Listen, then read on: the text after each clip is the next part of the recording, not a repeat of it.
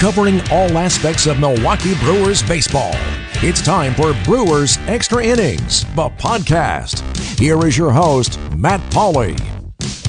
It is time for another edition of Brewers Extra Innings, the podcast. We are powered by WTMJ Mobile. My name is Matt Pauley. It is great to have you with us as we get set for the next hour or so of talking all things Milwaukee Brewers baseball. Before we get into it, let's do our normal housekeeping items that we do here at the top of the podcast. First off, if you do listen to the podcast via Apple Podcast, iTunes, whatever you want to call it, and you can leave a ranking and review, that is good.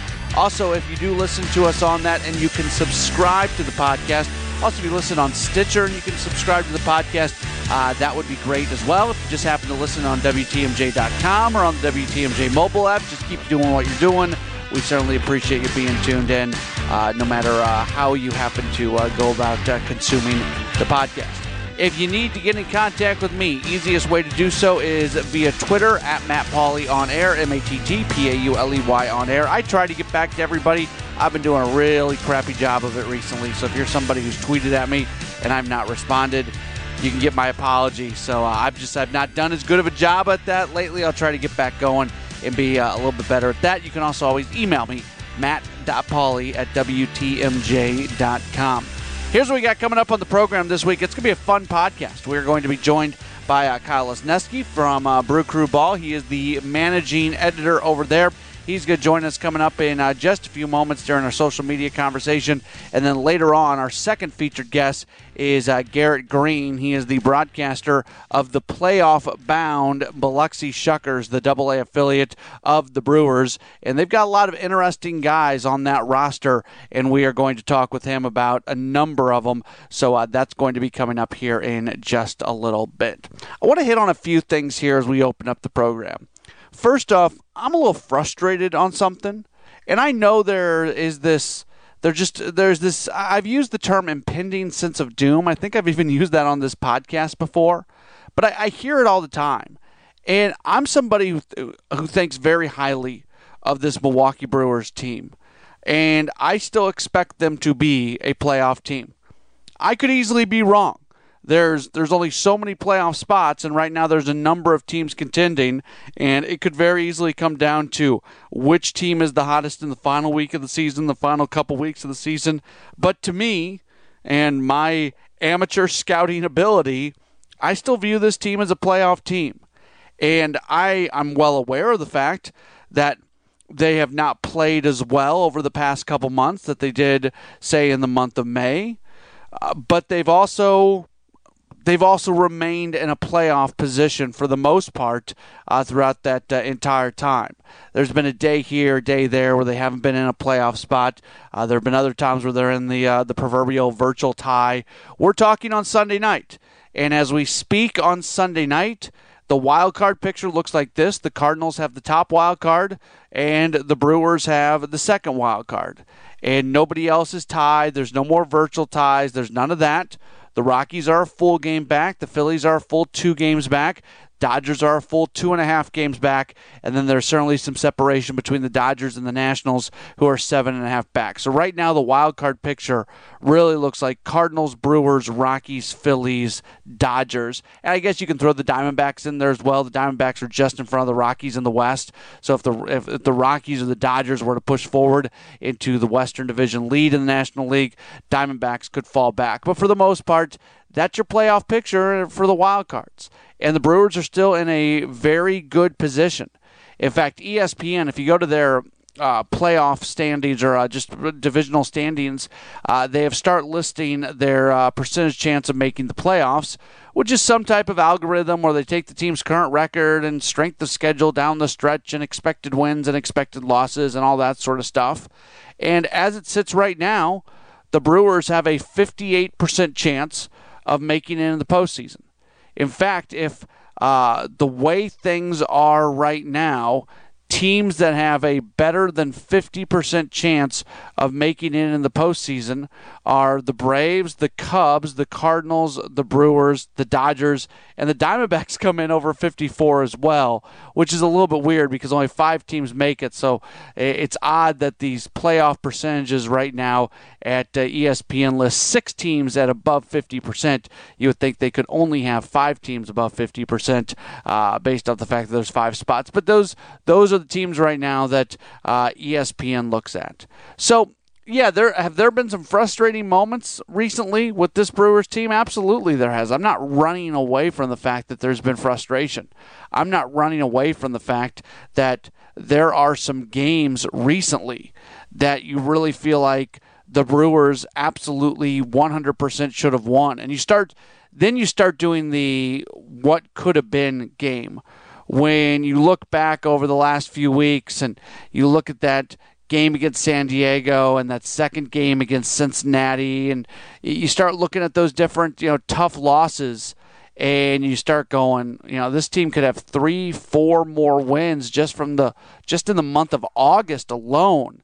And what would that do? That would have them, I'm trying to do math in my head right now, that would have them in the first wild card, and they're 4 games back of the Cubs, so they'd be right next to the Cubs for the division lead. 4.5 games back of the Cubs right now, so right there next to them. So it's easy to do that, but the Brewers are in a good place right now. And I believe if they can keep winning series, and we've seen them win a couple series in a row, and I know it was Cincinnati, I know it was Pittsburgh. Those are not exactly the best teams in the world, but they're divisional opponents. It's late in the season. You've seen them a lot. They were able to take 2 out of 3 from both. The Pittsburgh series is probably even more significant because they've struggled against the Pirates. Now they're going into Cincinnati, into Washington, an opportunity if they can win at least 2 of 3 in each of those series. I think they'll continue to stay in pretty good shape. And then before we know it, it is going to be the month of September, and we're just going to be talking about the final couple 2-3 weeks of the season. I also want to get into the Matt Harvey thing from this past week. It was odd because the Brewers reportedly put in a waiver claim on Harvey. They were awarded the waiver claim, and that opened up a window for them to exclusively negotiate with the Reds for Matt Harvey. The window closed. They could not come together on a deal. And now Harvey basically can't be put on waivers again. If he is placed on waivers again before the end of the season, they cannot pull him back off waivers. So the team that claims him would just get him. It's not a situation where you have to work out a trade. So he's going to be with the Reds for the rest of the season unless something crazy ends up happening. And social media was a weird place. Twitter was a weird place that morning. Because the report comes out that the Brewers had placed the claim. The report included the time in which the window closed. It was 12:30 or 2:30 or 1:30. I can't remember the exact time. I think it was 12:30.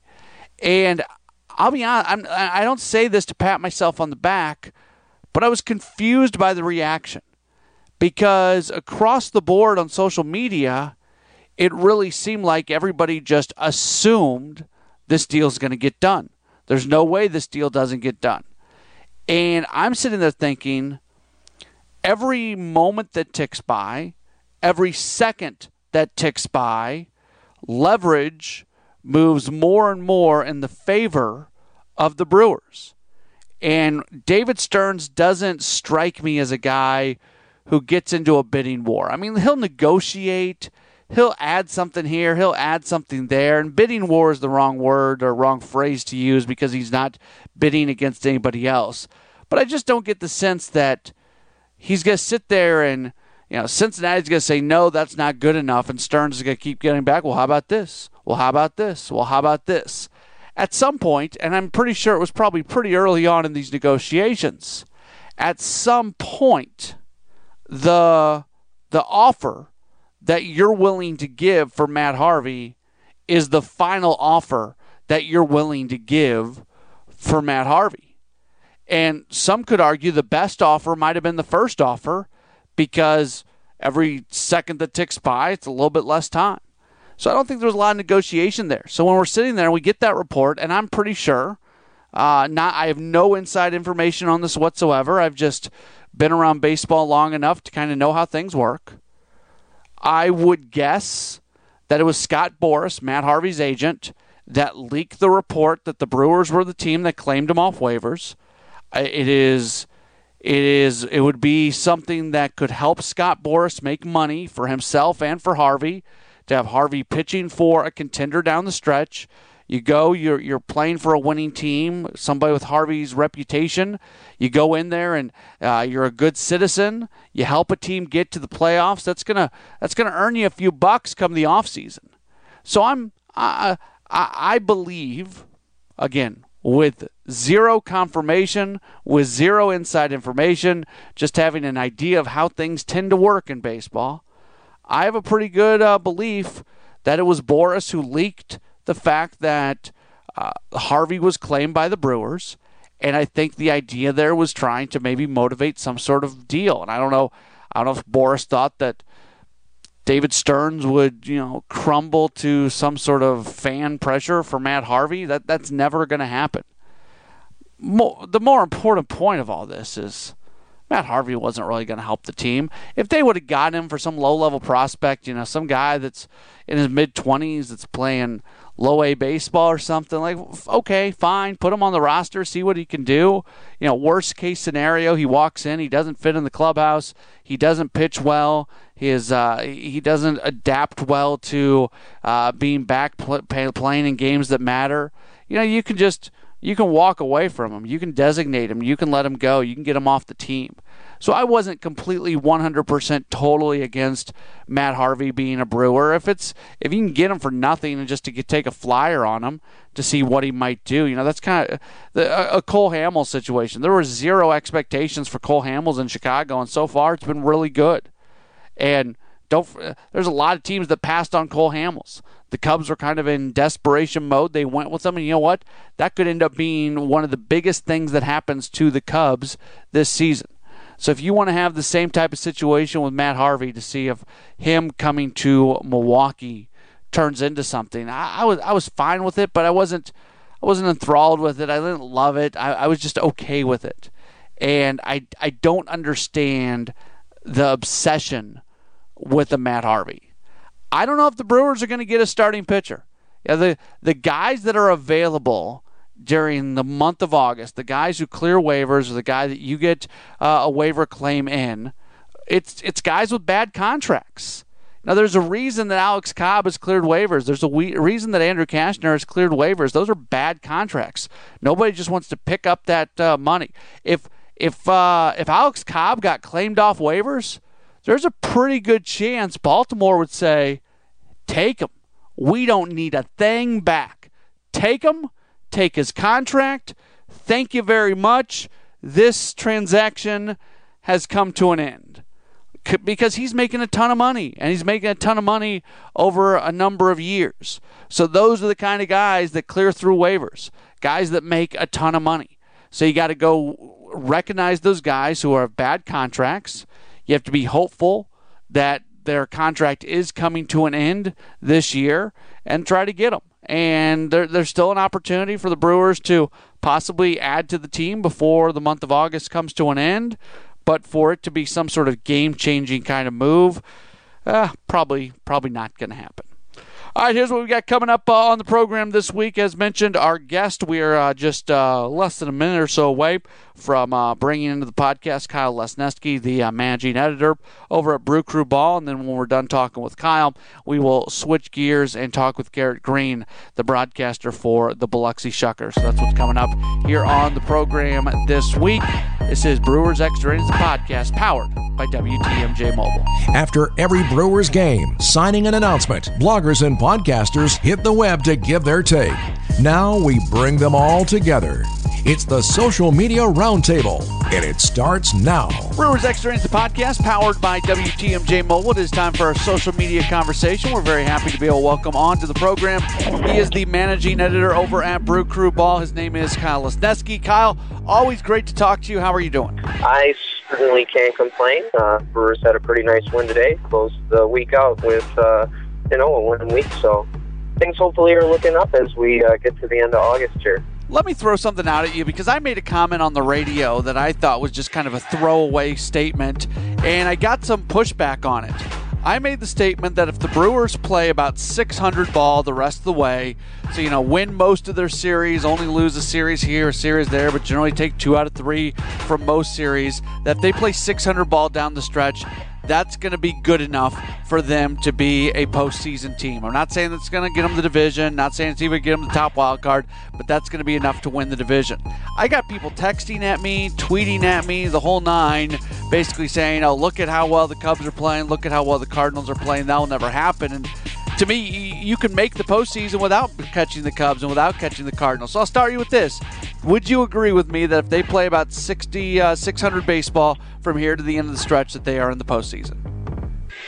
Yeah, I would say that that's a pretty reasonable conclusion. Most of the stuff that I've seen floating around has kind of posited that if you can get to 90 wins, that there's a pretty good shot that you'll be able to make the postseason in one way or another. That way, I don't think 90 wins is going to win the division, but I certainly think that should be just about enough to get a wild card spot, whether it's the first or the second one. So I believe they got their 73rd win today. So if they can win another 17 games here on out, then they should probably have a pretty good shot, and then anything on top of that would be even better. So if they can keep winning series, take 2 out of 3, every time they come up against opponent like they did this past week, I certainly don't think that they should have a major issue qualifying for full season play if they can keep that level of play up at in the final month of the season. The number one topic of discussion lately has been the bullpen, because the Brewers are fine when they're in situations where they're able to use Jeremy Jeffress, Josh Hader, and Joakim Soria, but there's not a lot of consistency elsewhere in the bullpen. Are you concerned right now about those games when the 3 guys that I mentioned are not being used? I think you kind of have to be, and I guess coming into the year, all the talk and everything kind of focused about the terrific amount of depth that the team had, both in the starting rotation and in the bullpen. And I guess here, especially in the second half of the season since the All-Star break, we've definitely seen that really put to the test. And it hasn't just been injuries. It's been, a guy like Matt Albers, who yes, has missed time, but also, he was a lights-out reliever for the first 2 months of the season, and now, it doesn't seem like he can get anybody out. And same sort of thing here with Dan Jennings lately has been pretty rock solid through the first few months of the season, and all of a sudden here it seems like you said, a little bit of a wall. And of course, the biggest issue is obviously what's been going on with Corey Knebel. He was an all-star closer for the team last year, was obviously going to be seen as a significant part of the bullpen this year, and pitched poorly enough that he was optioned to the minor leagues earlier this week to try and work on things and get some stuff straightened out. And there's only so much that you can rely on those 3 horses in the bullpen, as you mentioned, Hader and Soria and Jeffress. But they're not going to be available every day, and we've seen that. Counsel is, especially with Hader, is very careful about when he chooses to pitch him and how much rest they choose to give him. And maybe we'll see those rules get lightened up a little bit with the last month of the season here, given the circumstances. But I definitely think it's something that we should be keeping in the back of our mind, and I certainly think that some concern about the way that the team has pitched lately is those other relievers is certainly warranted. There's been a lot more social media criticism of Craig Counsell, which I don't completely get. And I thought the day that they went to Dan Jennings to face Scooter Gennett, and Scooter Gennett hits the home run, everybody wanted Taylor Williams to stay in there. And I get why you would want Taylor Williams to stay in there. It's not. I think either decision was an okay decision at that point. But then a couple outings later, Williams was allowed to face some lefties, and that was that second game of the Pirates series where when he faced 2 lefties, he gave up a double to Moran, and he gave up a home run to Frazier. So it's really easy to sit there after Scooter Gennett hits a home run and to say, oh, Dan Jennings should not have been facing him. But you look at the other side of it, and you can't really say that Taylor Williams should have been facing him either.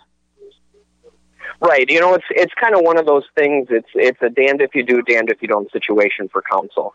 If he's going to go, a lot of the time he's going to go with what the numbers say, and that's whether it's good, bad, or indifferent. That's the way that baseball is going, and Craig Counsell has certainly shown that that's the style of management that he employs, and that's what the front office is looking for him to do.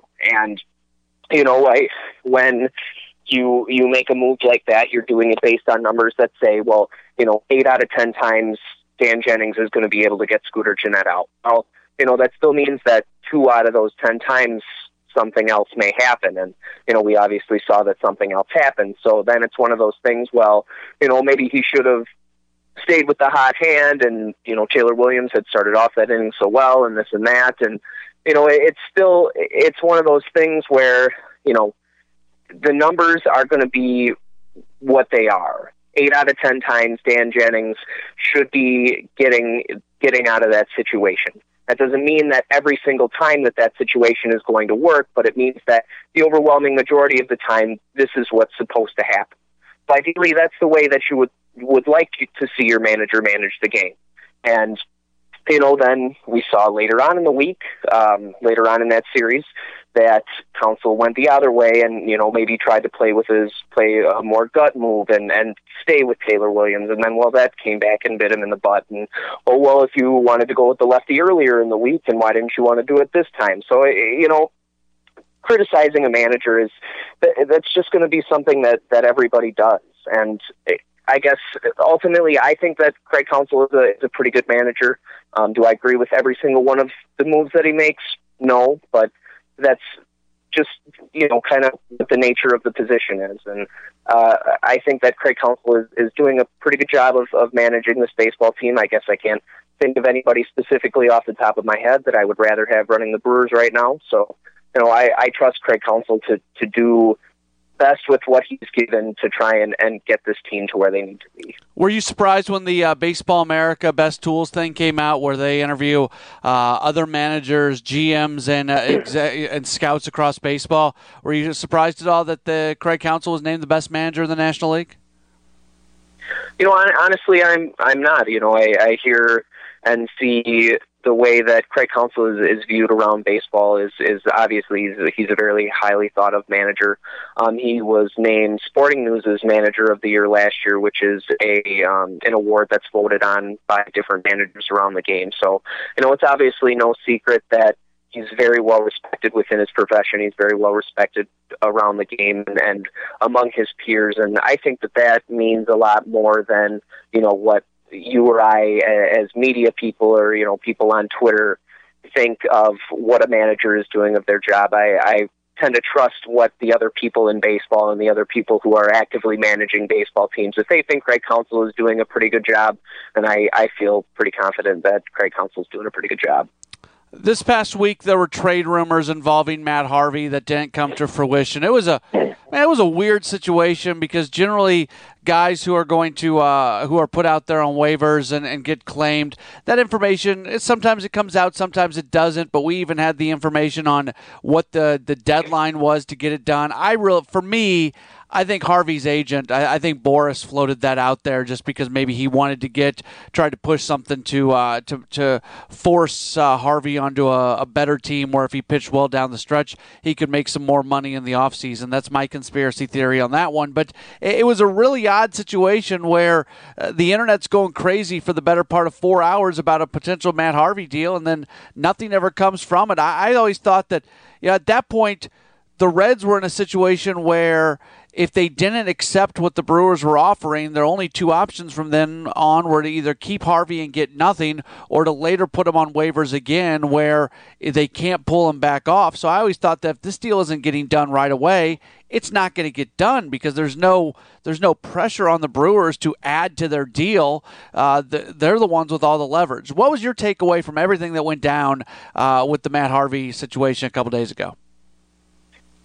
Yeah, I guess, in all honesty, I'm not extremely surprised that the Brewers were the team that ended up making the claim.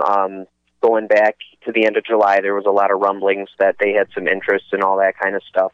But at the same time, I'm also not very surprised that nothing ended up getting worked out.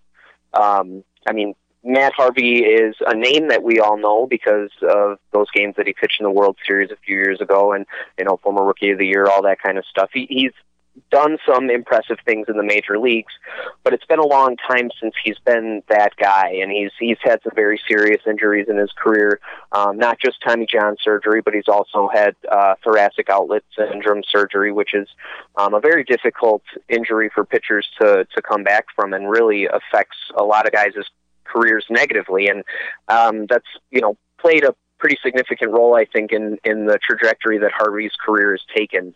He hasn't had an ERA under 4.5 in any of the last 3 seasons. He's been on and off the disabled list.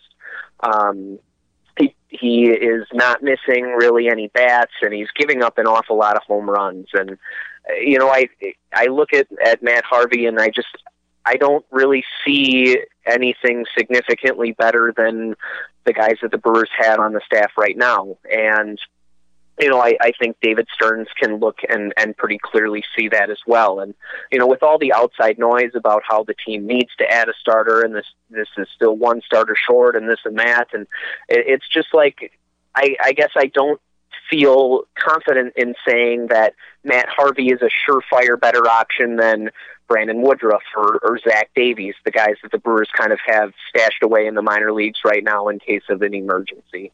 And given that, I don't see why the Brewers would have exactly been motivated to give up, any player package that would have enticed the Reds to part with Matt Harvey. I think they placed a claim and said, hey, if you want to give us Matt Harvey, we'll pay his salary for the rest of the year. We'll let him come and pitch for us, and we'll take him off your hands.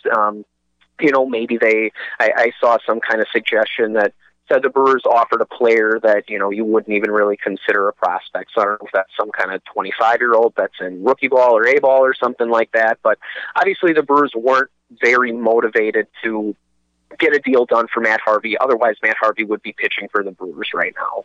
And, I guess I can't fault Cincinnati for not just letting him go. As much sense as it makes for us sabermetricians, hey, you can clear some salary, give some young guys a chance to pitch some innings, this and that. Their owner kind of stepped in and said, well, if we're not going to get anything that's going to improve our team, then we might as well just keep him and have a big name on our team for September and try and get a couple more people out to the ballpark. So, like I said, I'm not surprised that there was interest from Milwaukee, but I'm also not surprised that nothing got done, and I can't say I'm exactly disappointed either. And Alex Cobb is out there, reportedly has cleared waivers. He's got a big old contract. I have a hard time believing the Brewers would take that on. Andrew Kashner's out there, another Baltimore Oriole. He's still owed money through next year. I don't know if either of those guys fit just because of the contract and the money that is owed to them beyond this year. But all that being said, do you think that there's going to be a new starting pitcher with the Brewers before the month of August comes to an end? At this point, I don't really get a gut feeling that anything's going to happen. Like I said, it doesn't feel like there's any reason that unless David Stearns is going to go out and find, this year's Justin Verlander, is it worth it to go out and, give up a prospect or something to get Gio Gonzalez for a month? I guess I don't see that would, exactly move the needle one way or the other for the Brewers. So I guess really going forward, I kind of see the Brewers sticking with the same guys that they have, and the pitching rotation has looked a little bit better this last time through, and these guys have been the guys that have gotten the Brewers to this point where they are this season. So, unless like I said, unless for some unforeseen reason there's all of a sudden some top starting pitcher out on the market, I guess I don't really foresee the Brewers going out and making any additional moves, unless it's maybe another arm for the bullpen or something like that. We're talking on Sunday night and Sunday afternoon. Chase Anderson was just rolling, and then all of a sudden he gives up a couple home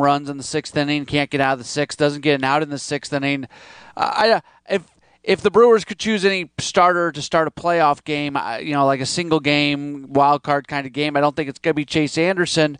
But that being said, how concerned are you that the fact that he keeps giving up home runs could potentially hurt the Brewers in some sort of longer playoff series? Yeah, I mean, right now, I guess looking at the way that the pitching rotation has performed, I don't know if you could exactly say that, we've got 1, 2, 3 playoff starters for sure. Obviously, Jhoulys Chacin would be a guy that factors into that mix.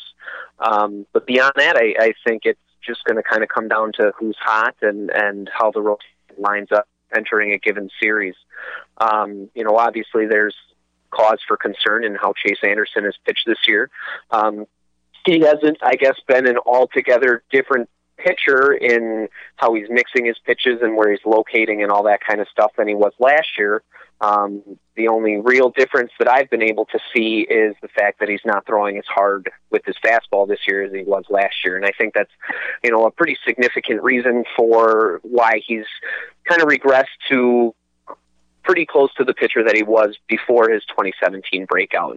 And before last year, he was a guy who had always had issues giving up the long ball. And when you're sitting in the 90 to 92 range, you have a lot less margin for error than, when you're sitting 93, 94, and you can reach back for 96, 97 when you need it. So, Chase Anderson is a guy with good control, but, I guess I wouldn't say he's got pinpoint command. So when you're working up in the strike zone, like lots of Brewers pitchers do, and guys can get around on your fastball a little bit easier than maybe they would have last year, you're going to see a lot of, the home run issues that Chase Anderson has had this year. And, it's certainly disappointing to see. There was a lot of hope for, his continued success after his breakout last season and the modest extension that the Brewers gave him last winter. But, I guess he's still, at least in terms of his earned run average and all that kind of stuff, he's around a league average pitcher, maybe slightly better than that. And that's basically what the Brewers have all throughout their rotation. And once you get into the playoffs, it's not as much of a concern as, the innings, how deep you can get into games and stuff like that. So once they get into a playoff series and that they're going to have, so many off days in the span of a week and all that kind of stuff, it becomes a lot easier to kind of, maybe use Josh Hader for 3 innings at a time in the middle of a game and, be more willing to pull a pitcher out after 4 innings or 3 innings or something like that. Just get through the order the first time. And in that scenario, you're kind of doing everything that you can to win.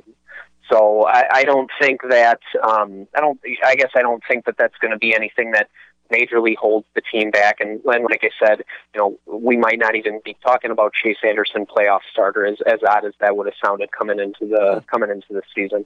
I kind of want to pause for a second because I feel like, and this is on me, this isn't on you, I feel like our conversation has kind of gone down. We're looking at some of the negative things and we're looking at some of the issues that exist, and obviously that's going to happen because people get more focused on the things you want to see get better sometimes than things that are going well. But as we sit here on Sunday night, this is a Brewers team with 73 wins, according to the ESPN playoff probabilities.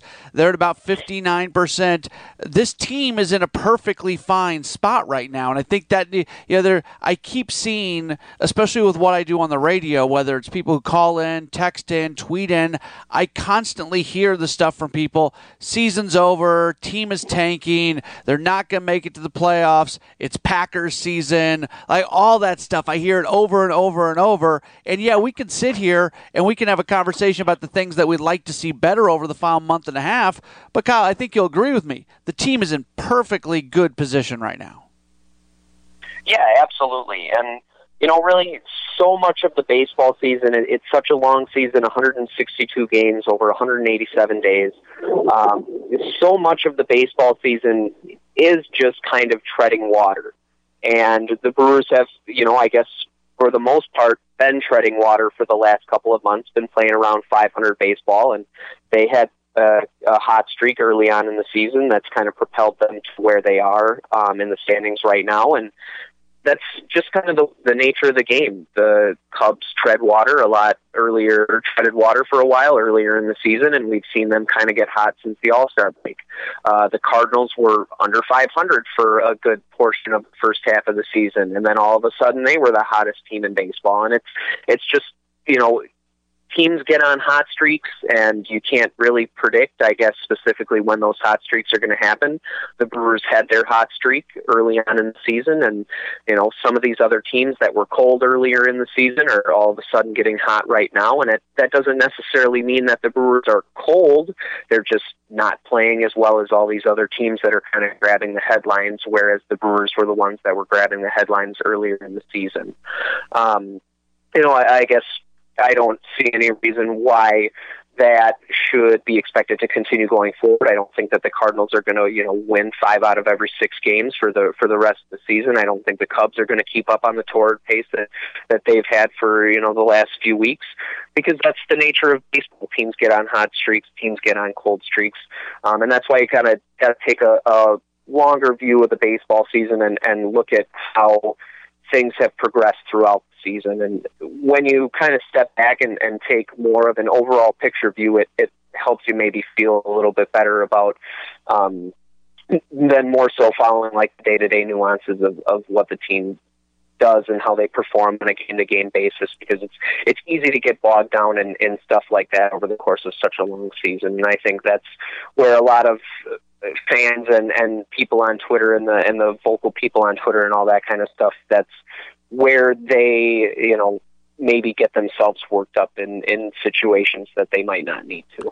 Want to finish you off with this. Your most recent piece over at Brew Crew Ball talks about some of the players, a couple players that have been picked up by the organization off the waiver wire recently. But kind of a part of this story is something that I feel like a lot of people don't realize, because this Brewers farm system was one of the best in baseball not that long ago. But between the Yelich trade with a bunch of other smaller trades that kind of reduce some of the prospect depth within the organization, all of a sudden the Brewers, according to the latest Baseball America rankings, come in at number 22 in baseball. Keston Hiura is the only top 100 overall prospect. Last time I looked at the Sky Sox roster, and correct me if I'm wrong on this, last time I looked at the Sky Sox roster, they have no top 30 prospects who have not been in the big leagues at some point. Like a Jacob Nottingham, a Brandon Woodruff are there, but those are guys who have gone to the big leagues. There's no ascending prospects that are top 30 guys that are at Colorado Springs. So there's not a ton of guys that are right there on the cusp of getting there. This is at times people have been critical of the Brewers and their willingness to step away from prospects and overvaluing prospects and things like that. This shows all the way down to number 22 in the rankings, they clearly have used their farm system to try to augment the big league roster. Yeah, absolutely. And I mean, you don't hang as Doug Melvin said, you don't hang Baseball America top farm system banners up in the rafters. The purpose of the farm system is to supplement the big league level. And that's exactly what we've seen David Stearns do over the last couple of seasons. But, it hasn't just been through trades. Obviously, that's made a significant dent in the farm system rankings when you lose, guys like Isan Diaz and Mike Harrison and Lewis Brinson in various trades. And even, getting to guys like Brett Phillips and Jorge Lopez, all those moves are going to add up. But at the same time, the team has also graduated a lot of prospects who've made some pretty significant contributions at the big league level. Obviously, Josh Hader was one of their top pitching prospects, the top left-handed pitching prospect in baseball last year. He graduated to the major leagues and, has obviously carved himself out a pretty important role. We're seeing that, same sort of thing right now with Freddie Peralta, just recently graduated off the top prospect list, and he's been entrenched in the Brewers rotation for a good chunk of the season. Corbin Burns just graduated off that top prospect list, and he's a very important cog in the bullpen right now and is pitching some pretty important innings for this team. And even a guy like Brandon Woodruff, who's graduated off the top prospect list. He entered the year as, the number 95 prospect in baseball or something like that. And he's soaked up some big league innings. He's serving an important role right now as starting rotation depth, and I'm sure that we're going to come up and see him, get an opportunity to pitch some important innings in September as well. So, whether it's through these trades with the gone out and obviously gotten some very important players, Christian Yelich wouldn't be here without, perhaps the most significant trade that this franchise has had in a long time.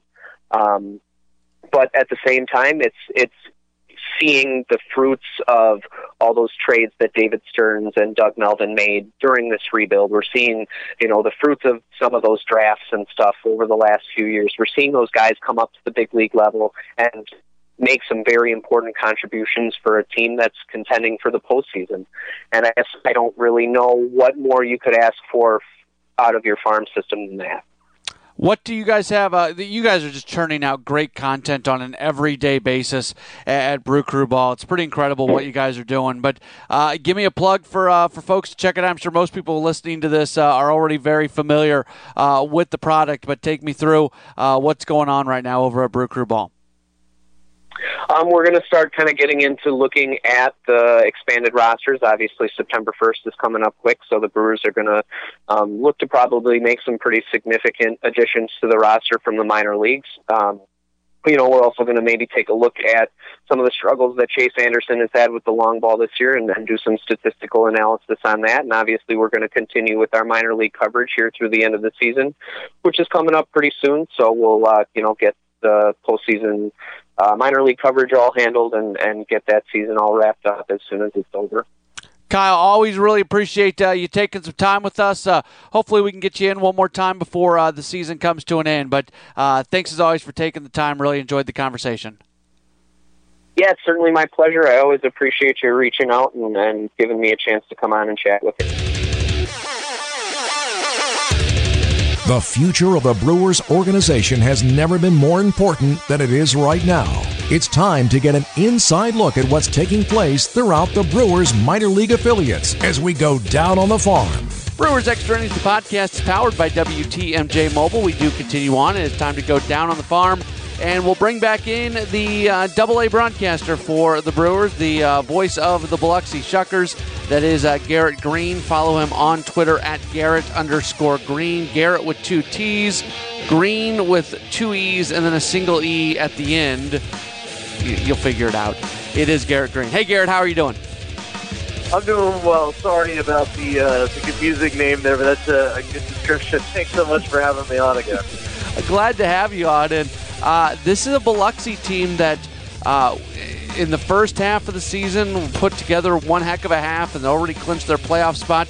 Sometimes you see teams kind of take a step back after they're able to pick up the first half title. In fact, you look over in the other side of things, and Jackson hasn't quite been the team in the second half they were in the first half, although they are still above 500. But you guys continue to roll along at a pretty solid clip. Just talk to me a little bit about that, the fact that there hasn't been much of a letdown here in the second half of the season. Yeah, I think it really speaks to the depth that the Brewers have in their farm system, and the fact that when we lost guys who justifiably earned their promotion, guys like Jake Hager, who got promoted up to AAA, Nick Ramirez, who was sent up, Quentin Flores-Costa was sent up. It's 2 left-handers out of the bullpen that you lose there, and Hager, who has been one of the most, if not arguably the most consistent guy on this team this season. But guys just continue to find ways to step up. The team went through quite a stretch there from the end of July until the first part of August. Not only did they play 15 out of 20 games on the road, and it was really the stretch where they spent something like 15 out of 21 days away from MGM Park. We made our 2 longest road trips of the season. We went all the way up to Jackson. That was a bus ride through the night, played 6:05 first pitches, and then made a bus ride through the night down to Pensacola, which is another one where we arrived in Pensacola as the sun was coming up. That was also a stretch where you lost the likes of Cody Medeiros to a trade. Jake Gatewood went down with an ACL injury. Luis Ortiz got traded. And then Zach Brown, right before we set off on that road trip, was injured and was out for 3.5 weeks. But despite all of that, the team has still found a way. Different guys have stepped up, and they just keep finding a way to win. I really attribute a lot of it, not just to the talent that is pushing up through the farm system, but also the way that Mike Guerrero, Chucky Caulfield, Al LaBeouf, and of course Dave Chavarria handles the staff and make sure that the guys are prepared and ready to go to work every day and continue to battle through a little bit of adversity that we had there in the real dog days of the minor league season.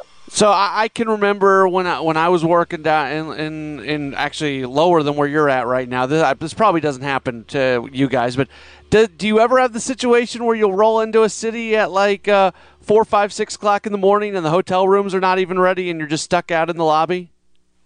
I have heard stories about it happening with the old Huntsville Stars, but fortunately, I'm actually in charge of booking all the rooms. I did all that before the season started, and Nate Dine, who's our great strength and conditioning coach with the team, he makes sure to take care of the rooming lists and everything like that, and they do a wonderful job making sure that everything's prepared, and we never have a situation where we roll up and they say, we don't have hotel rooms for you. That has not happened yet this season, fortunately. That's good. Now, admittedly, when I experienced that, I was working in independent baseball, and that was the last time. Once I got into affiliated baseball, I never had a situation where hotels weren't ready. But it is the worst thing in the world when you pull into a place at 6 o'clock in the morning, and they're like, yeah, hotel check-in isn't until 3 o'clock. You guys just got to sit out in the lobby, and guys are on the floor and everything. It's a horrible position to be in.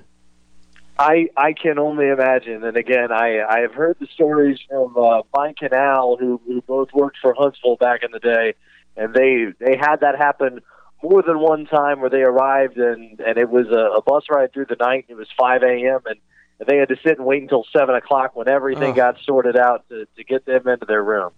I'm glad we're having you on, and I haven't really asked many people this, and I think it's kind of interesting. On July 31st, when it was the trade deadline, I'm sitting here watching MLB Network, and the focus is completely on the Brewers because all the MLB Network guys are assuming they're going to trade for a pitcher, and it seemed like in the final moments right before the deadline, so much focus on the Brewers organization. Now, I don't know where you guys were at that day and if guys were to the ballpark yet, but what's it like for a group of minor leaguers that know they could be part of trades like that? What's it like on that July 31st trade deadline for those guys?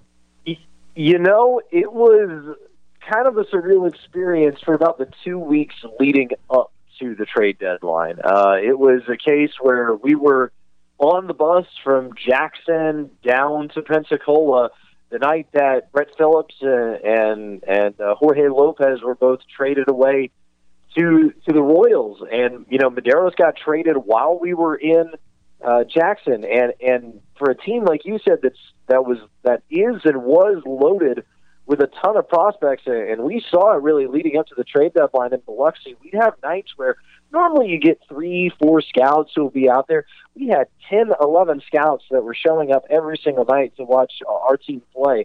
So guys knew that they could be trading pieces. And, Keston Hiura said it when he was talking to Adam there at the MLB All-Star Futures game. He said the team kind of jokes about it. And they did. Guys were joking about, hey, trade me away and saying like, oh, so-and-so is going to get traded away next and all kinds of things like that. I think that's all you can do is just joke about it and roll along and understand that it's part of the business. And if you get traded, you get traded and accept the fact that there are probably a couple of guys that aren't going to be on this team anymore. And the real surreal one is going to be in our last 5 games of the season when Cody Medeiros, who obviously was a part of the Brewers organization since he was drafted in the first round, we're going to be facing him more than likely in the last 5 games of the year. He'll probably be starting for the Birmingham Barons because that's where he went after he got traded from us. So he'll be walking in and making that weird trip to the visitors clubhouse when he comes back to Biloxi. But that's just part of how it went.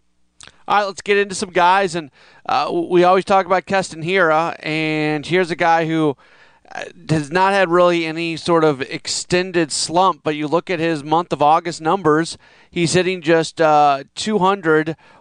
Everybody knows how good of a hitter he is. Is this just kind of part of the process of Double A? Because, I mean, you look at it month by month, 326 June, 271 in July, 200 August. Is he maybe at the point of his career now where he's at a high enough level that the league can make some adjustments to him, and now it's his opportunity to kind of learn how to make adjustments back?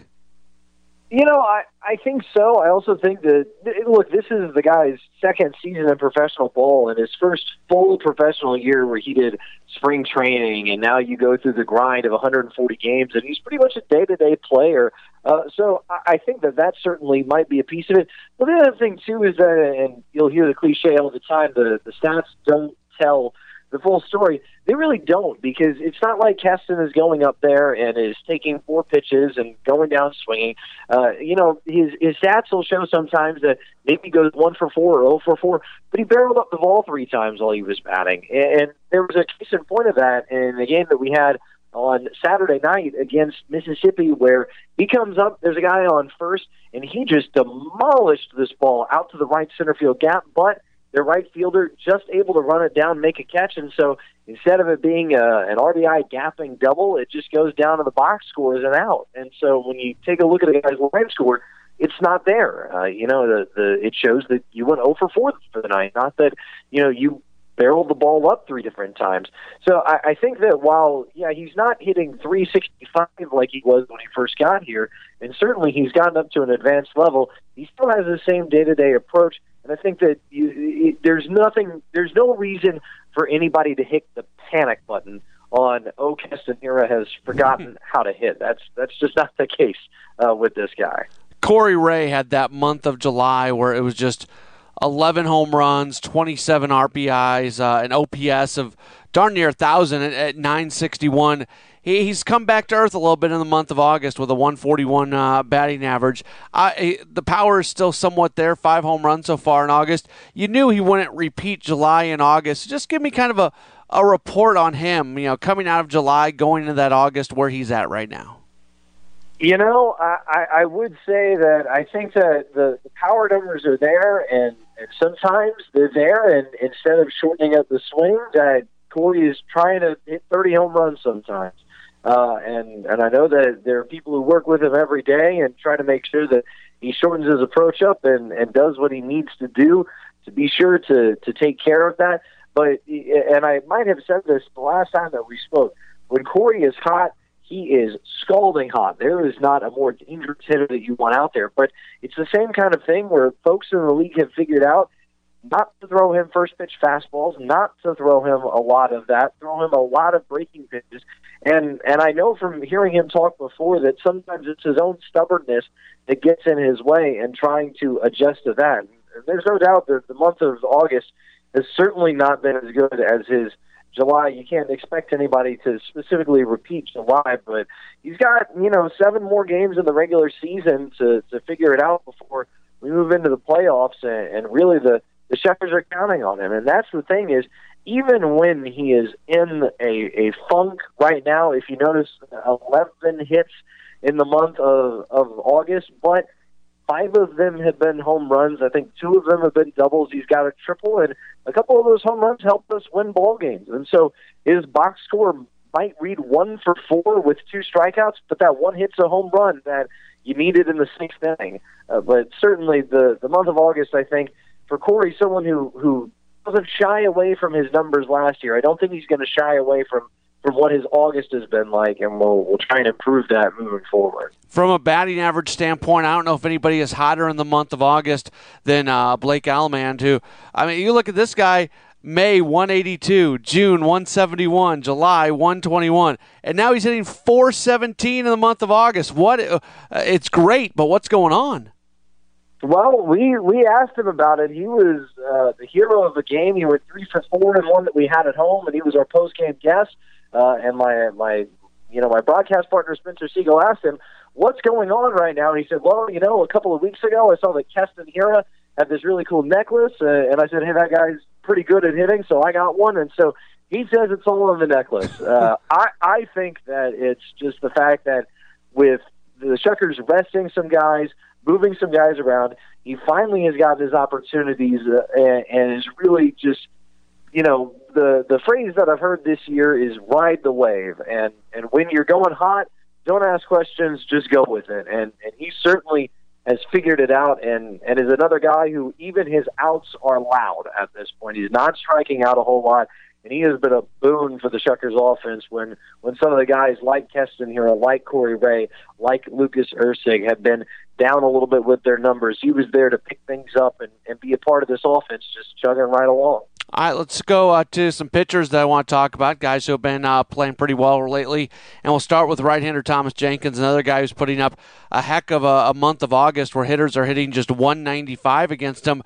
This is another guy that seems like it clicked in. I mean, in the month of July, I know I'm just going month by month, but it's pretty incredible with some guys on this team comparing their July to their August. In July, batters hit 300 against him. In August, they hit 195 against him. Obviously, that is a huge difference and a major improvement for Jenkins.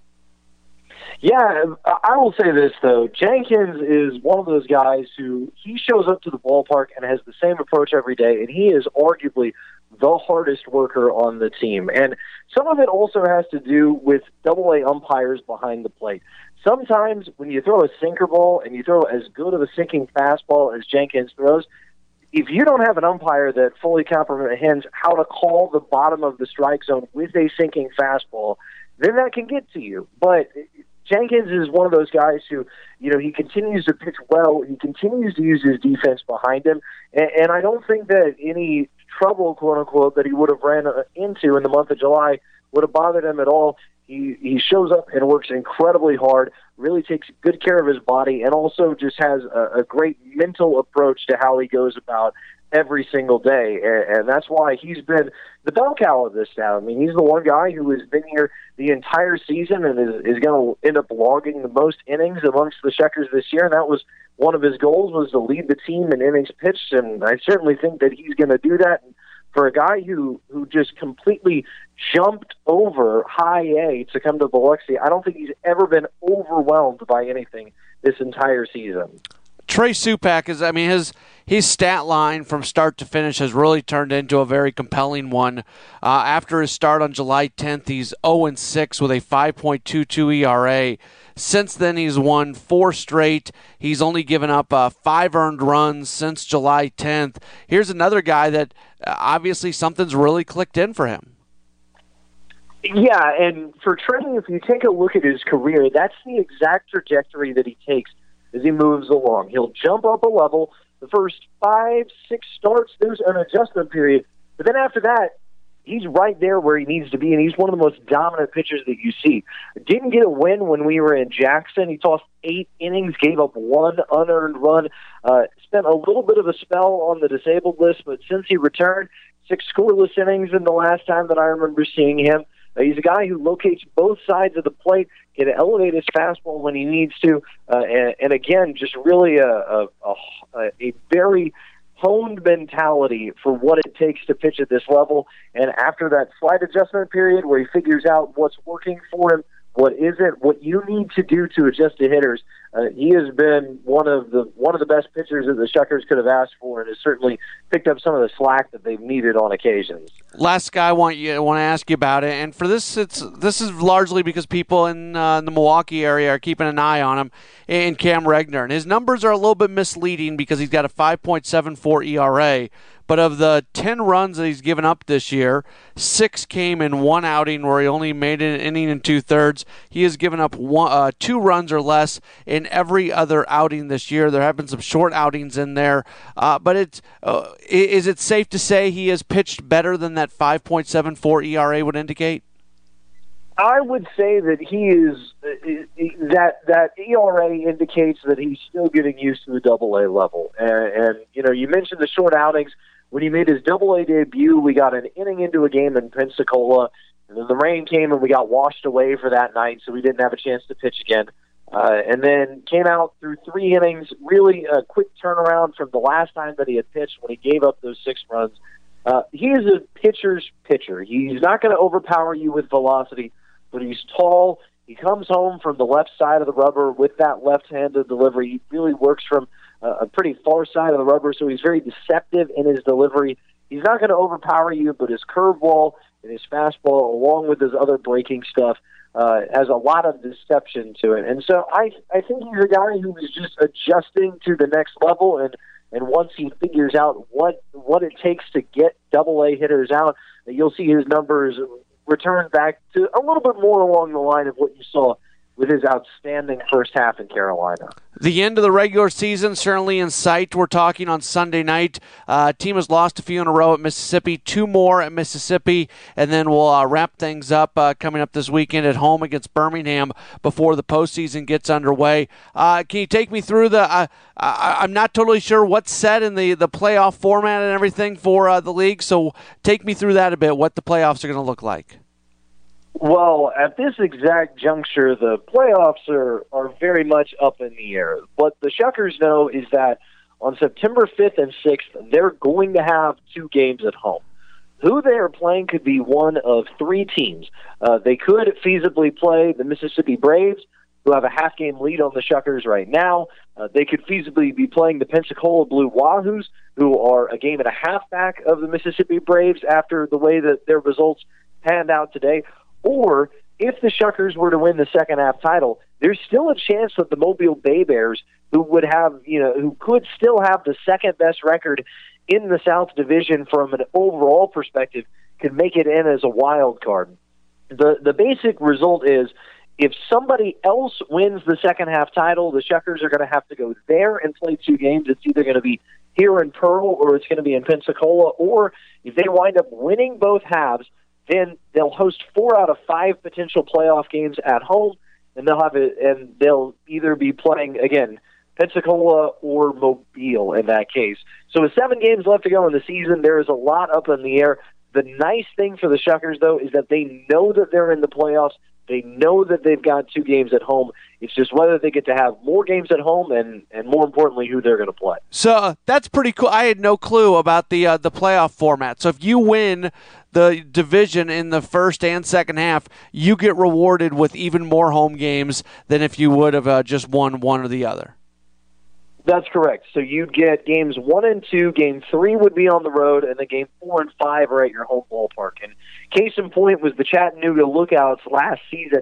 Took on the Montgomery Biscuits. They played the first 2 at home, went down to Montgomery for the third, and then played the last 2 at home, and ultimately won in walk-off fashion for a split title since a hurricane was bearing down on the South Coast last year.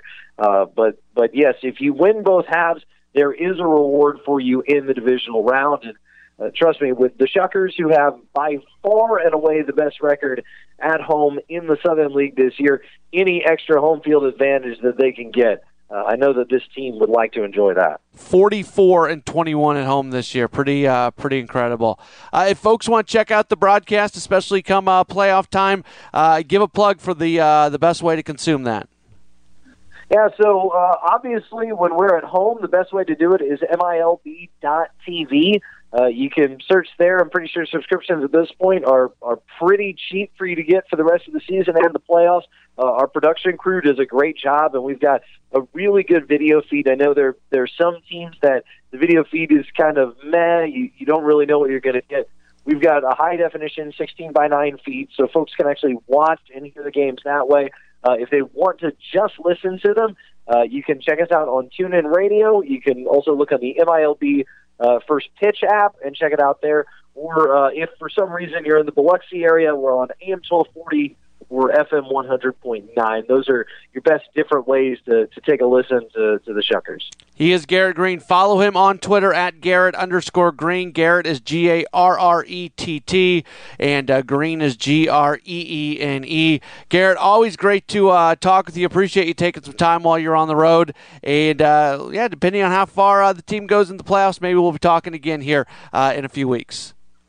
Happy to do it, and I really hope that here in about 3 weeks we're talking about finishing this season off in the best way possible. Garrett Greene joining us, and we certainly appreciate him taking some time as we do start to wrap up this edition of Brewers Extra Innings, the podcast powered by WTMJ Mobile. We recorded this on Sunday nights. Monday is an off day for the Brewers, and then they are on the road for the rest of the week. It starts with a 3-game series against Cincinnati, night games on Tuesday and Wednesday, and then a day game on Thursday. Junior Guerra, Freddie Peralta, and Wade Miley, as we talk right now, are the scheduled starters in that series. And then when they go to Washington, take on the Nationals, in all likelihood you would see Yoli Chacin, Chase Anderson, and Junior Guerra. Of course, anything can change. They have the off day on Monday, so there could be some moving parts in there. But as it sits right now, by the time you get to that second game of the Washington series, when we're talking next week here on the podcast, we are going to be into the month of September. And that means rosters are going to be expanding, and that means this Brewers team is going to look a little bit different. There's going to be guys who are up who can, especially from a pitching standpoint, maybe they go into a 6-man rotation. Maybe they, give Zach Davies a start here and there. Maybe it's Brandon Woodruff who gets a start here and there. They give Freddie Peralta a chance to get an extra day, or they skip his spot in the rotation, whatever it might be. Once they get into September, things do change a little bit because they're going to have the expanded roster, and it's not going to be 40 players inside of the dugout and inside of the clubhouse, but the Brewers are going to very liberally use their 40-man roster, as they generally do. But certainly there's a lot of guys on that roster who are going to be able to contribute. So that's what's coming up this week. Once again, I want to say thank you to my guest, Kyle Lesniewski, joining us, and also Garrett Greene joining us. Thanks so much for being tuned in. Don't forget, you can always listen in after the Brewers games on WTMJ Radio for our Brewers Extra Innings post-game show. If you live in the Milwaukee area, and really throughout much of the state of Wisconsin and Illinois and Michigan, parts of Indiana, it's the biggest stick in the state. You can hear on 6:20 a.m., but if you are in an area where you perhaps cannot catch the post-game show, you can still hear it streaming at WTMJ.com on the WTMJ mobile app. I get questions about this fairly often. Because of Major League Baseball rules, Major League Baseball actually controls the digital rights to the actual play-by-play broadcast of games. So, for example, WTMJ cannot stream the actual game broadcast. So you might tune in to the stream and hear something else as the game is going on, or as the network post-game show is going on. But once we hit the air with Brewers Extra Innings, that does stream at WTMJ.com. So if you want to listen to that post-game show, even if you are not in the Milwaukee and much surrounding area, you are still able to do that at WTMJ.com. Look forward to talking to you next week. It is Brewers Extra Innings, the podcast. We're powered by WTMJ Mobile. Thanks for listening to Brewers Extra Innings, the podcast. Matt will be back next week with another episode.